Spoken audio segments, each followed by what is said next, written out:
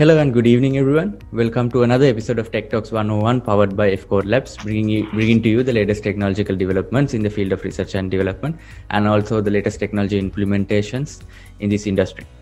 So with us today, we have another interesting personality who is carrying out his research in optimization for sparse computations. So without further ado, we'll quickly get to know about this person and move forward with our today's discussion. So he was a former graduate from the Faculty of Engineering of the University of Moratuwa from the Electronics and Telecommunications Department, and he worked as a software engineer at Cisco Labs Sri Lanka, and he also worked as a research assistant at the School of Information Systems in Singapore Management University, and he is currently pursuing his higher studies in Purdue University at the United States of America, and he is carrying his research under the research topic optimization of sparse computation. So he was also placed the island first in the GCE A-level examination in the year 2013, and also island 15th in the GCE O-level examinations. So please welcome Mr. Adhitha Dias. Hello, Mr. Adhitha. How are you doing these days? How has life been happening to you there? Hi, Pamal. Nice to meet you all, and thank you for inviting me to the talk. Life here so far has been really good. Due to COVID restrictions, I was stuck inside the apartment for a while, but now things are getting better. Actually, they even lift the mask requirement last week. So I would say I'm in a pretty good shape here. Okay, so how is it happening? Do you go to the university physically these days, or are you still working, learning from where you are? So I joined the campus in January for the spring semester. So spring semester, I was in the apartment having online lectures and all the meetings. But when the summer semester began, I started going to the lab. Okay. So first days we were to wear the mask, but now they are lifting the mask requirement as well. Yes, that's something good to hear about. So it's a great pleasure to have you on board here with us today, and it's a great privilege to have you here. So before moving forward, could you please tell us a bit about your education background, where you're from, where you have studied, and how you ended up here, going through the journey that you are pursuing right now? Pamal. So my first school was Christchurch Boys College in Bathegam, and then I went to Richmond College in Cole. I come from Piccadilly area. After my A-levels, I got selected to University of Moratuwa, and I was an alumni of Electronics and Telecommunication Engineering Department. And after that, I worked in Cisco Labs as a software engineer. And then I moved to the United States for my higher studies, and now I am working as a research assistant here at the Purdue Programming Languages Lab, and I am pursuing my PhD in compilers and programming languages research. Yeah. Yes. So were you always looking for moving to your higher studies, or is there a specific reason why you took about 2 years to gain any work experience? Well, I always had the idea to go for higher studies because, in my opinion, I mean, if you consider all the people that are doing jobs, they are working towards the betterment of the society, betterments of the country, and betterments of the world at large. So I believe research has a big component. Research paves the way for us to move develop as humans. All these new technologies coming in, so you wouldn't want to be having stones and making fires, that kind of scenarios, right? So all these things, they move forward as the research booms. So do you know what they say? The economy is like a bucket. So this bucket, there is so much water that you can pour into this bucket. If you try to pour more than this bucket can hold, the water spills out. So research is what makes this bucket larger and larger. So research brings us all these opportunities. So you have to implement your time. You have to do research to make this bucket larger, and since my early childhood, I always had this idea to, become a scientist or do some great research. So I think that's why I came here. And for some people, they believe that going to the industry and getting some experience there might be beneficial when you are doing higher studies. For some people, it may not be the case. But that's how it all worked out for me, and I am happy about it. All these things worked out. Yes, absolutely. So when you were looking for your higher studies, like what are the options that you were considering? As in, were you specifically focused on a specific field of higher studies, as in this is the path that I want to continue for higher studies, and then you looked into such opportunities? Or how did you find these opportunities when you were looking for the higher studies? So I initially applied for computer architecture research, but in fact, I applied for like 10 universities and I got admitted to 4 universities out of those. And 3 of them were in computer architecture research. And one of them was in the field that I am working in, which is not computer architecture basically. So this is basically in compilers and programming languages. So I thought that this might work well for me. And I wanted to change the track, and now I am here. Okay. Great. So, being there for a very little period of time, how has the experience been so far? How has the United States of America has served you as a country? What is the difference that you feel from learning and growing up in the education system in Sri Lanka and now moving into the United States of America for your higher studies? A couple of things come to mind. So it's sad to say this, but I feel like as a nation, we are kind of backwards. When I go to the lectures, I see there are people always raising their hands and asking questions. But Sri Lankans and most of, Indians and people from our area in the world are kind of backward to ask questions and try these new ideas. So I think that comes from our culture and the education system and all. I think these things need to be changed.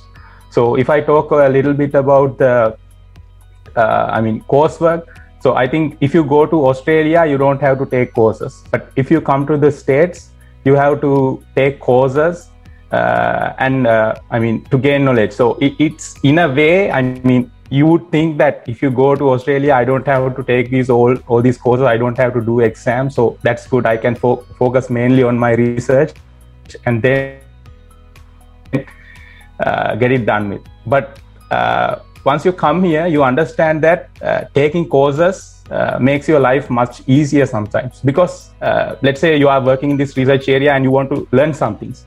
So the university offers you a course that is specifically suited to your research. And now you are able to go take this course, and which is beneficial for your research and well. And you get your structured knowledge from doing that course.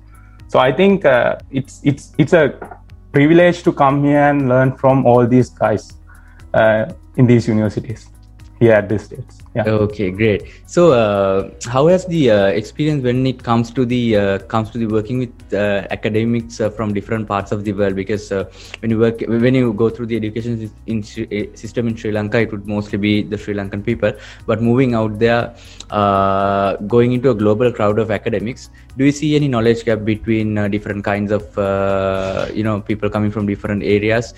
Do you see any major difference between the people coming from different parts of the world? Yeah, well, like I told, the students from the United States, they are very forward, unlike us. But people from countries like ours, they are a bit backward. But we have all these students from European, and then India, China, and then the States, and then Africa. I meet all these people here. So everyone has their traits. You would think some trait might be disadvantageous or some might be advantageous, but it doesn't matter. Once you come here, you get into the stream, you start learning things, you start doing research, you start doing some important work. So everyone gets into this stream and adjusts to that. So I think, at the end, it doesn't really matter. You understand how to work with people from other nations. You understand about their culture. You understand everything at large. I mean, you get to know the big picture. I think everything works well, and you don't have to worry about it. Okay, great. So before moving into your research, to talk in depth about your research, so for our listeners to understand, we'll just set the background for them to understand what are the details that they need to understand in order to listen to what you have to say. So your research is on sparse computation, optimization for sparse computation. So could you please tell us a bit about what sparse computation is, and what the scope of this sector is? So I'll try to explain it as simple as possible. So consider a dense data structure like a dense array. So if you take 1 billion elements of a dense array, so it laid out in the memory, so it will be like 4 GB of data. You get the idea how 4 GB of what kind of how large is 4 GB of data. So think about this 1 billion array having holes in the middle with zeros. So let's say out of these 1 billion elements, only 100 elements have values and all the other elements have zero values. So you don't need to store all these elements in the memory. So you only need to store that 100 values in the memory. So so when you do that, you have a new data structure, and then you have to do computations on this new data structure. That is what is meant by the sparse computation. Okay. So just another follow-up question. When I read through your description of the research, could you please also tell us a bit about what code optimization and what are code generation techniques as well? Yeah. So like I told before, I work in a compiler and programming languages domain. So what we do is, when I talk about compilers, what a compiler does is it mainly transforms code. So a software engineer may write code in Python or Java or whatever language they want, and but this language computer does not understand it. You need to convert this bit of code into ones and zeros that the computer understands.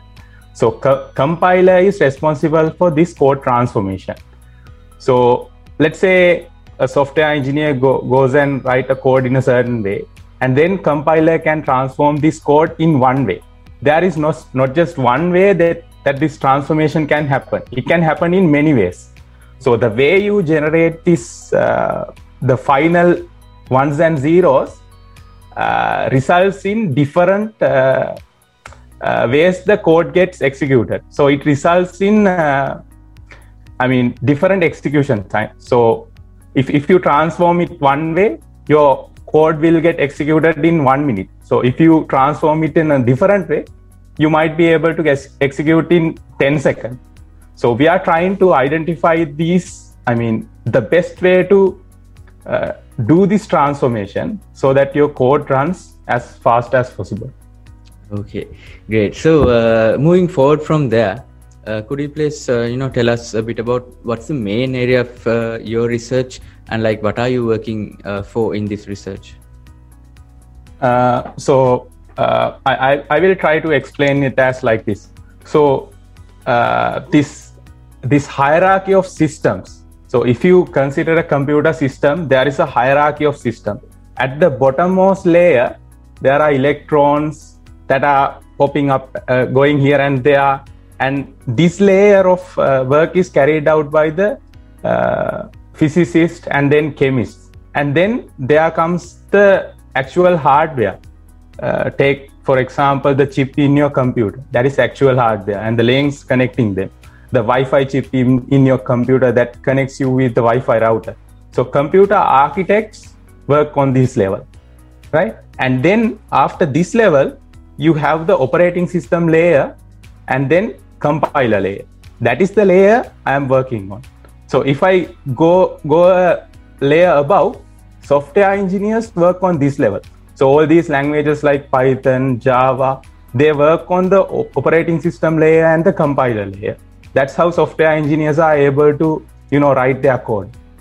And once they write their code, they build all these amazing applications like YouTube, Google Chrome, and the Zoom application that we are connected through. All these applications are built upon these software engineers write. So you get the whole idea how this hierarchy of applications connect the world together and how all these technologies are built upon. In that technology, like I mentioned, there is this layer, compiler layer, that does this transformation that connects the software engineers with the hardware layer below. So this is the layer actually I'm working on. Okay, great. That's something very interesting to hear about. So moving forward from there, could you please tell us a bit more in depth about what's the exact thing that you are doing in the research, and what do you expect? What is the expected outcome that you are looking forward to receive from this research? So I explained to you about what the sparse computation is. So I am trying to optimize this sparse computation, and I mainly work in the graph domain. That is, there is this new field called graph neural networks. You may have heard about machine learning and deep learning, all sorts of these things. So since 2000, I think a decade ago, with this boom in machine learning, people are always trying to come up with clever ways to train their models, and artificial intelligence and all these things are coming up. And after some time, in like 2017 or so, they started performing these computations on graphs. So graphs, when you think about it, graphs are a sparse kind of data structure. So let me take an example. So think about Facebook. So let's say we have 1 billion users in Facebook. So, and there are connections between these users. So you might be friends with someone in Facebook, and you might not be friends with someone in Facebook. So if you have a connection, let's say, let's consider kind of a matrix kind of data structure. So you lay out all the users in Facebook in this direction vertically, and then you again lay out all the users in the horizontal direction. And if you have a connection between them, you mark them as 1. And if they don't have a connection, you mark that location as 0. So if you consider this large matrix kind of data structure, you realize that there are more zeros than ones in this data structure, right? Yes. So, and when you perform computations on this data structure, like if you perform it in a dense data structure, it will take you like hours of computations and a lot of memory. If you consider, 1 billion into 1 billion matrix, you will need like 10% of all the hard drives in the world to store that kind of data. So we come up with clever ways of representing these kind of data structures. And then my research mainly focuses on generating code to make these computations happen faster. Excellent. So I hope I answered your question correctly. Yes, on point. So speaking about your research, could you please shall you please move a bit more forward and just talk about like what are the similar other researches going on in the domain? Like what is the future way forward in this domain of research? Any just your idea on that? As of now, when you think about machine learning, people use frameworks like TensorFlow, PyTorch. At their low level, they are using handwritten functions. Like you have a function that does some computation, and people who are building these machine learning models, they use these functions. So people are trying to come up with clever ways to automatically generate this function that is best suited for your computer. So what I'm saying is, so if you have just one function, it might run very well on a specific computer. Say you are running it on Windows. It will run very well on Windows, but it might not run very well on Mac OS, right?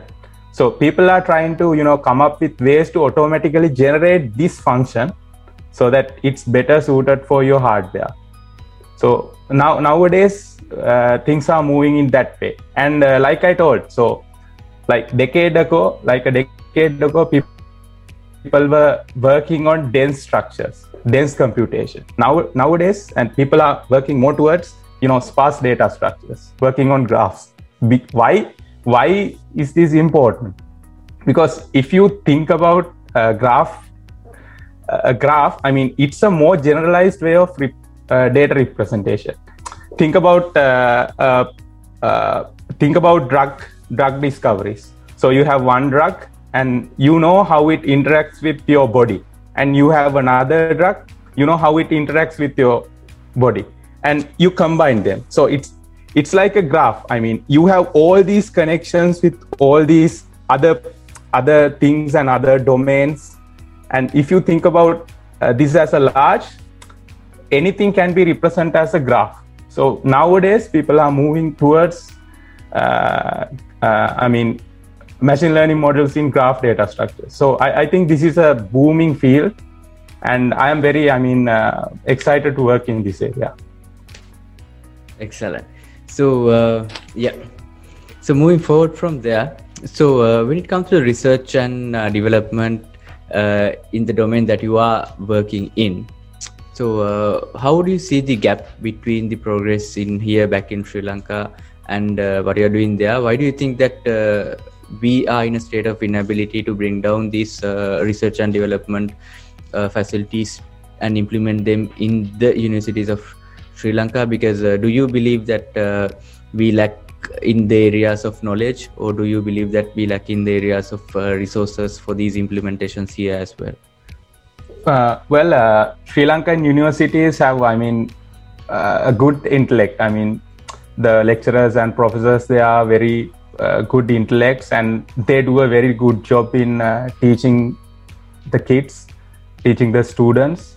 But if I think about it, there is a gap between what they learn here and what we learn back in Sri Lanka.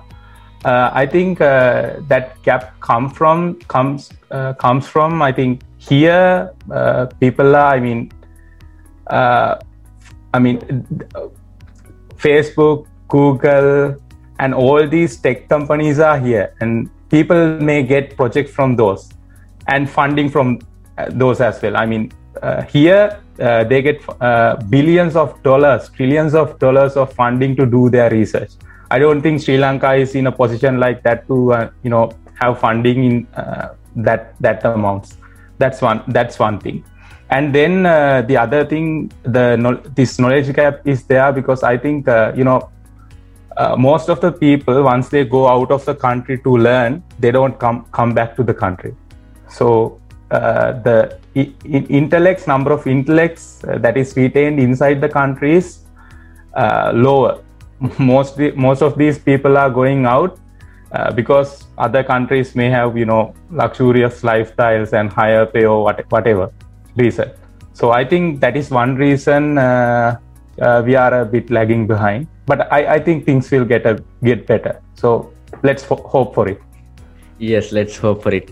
Things should be getting better. So, yeah, and the other thing is, Pamal, so these days everyone has internet.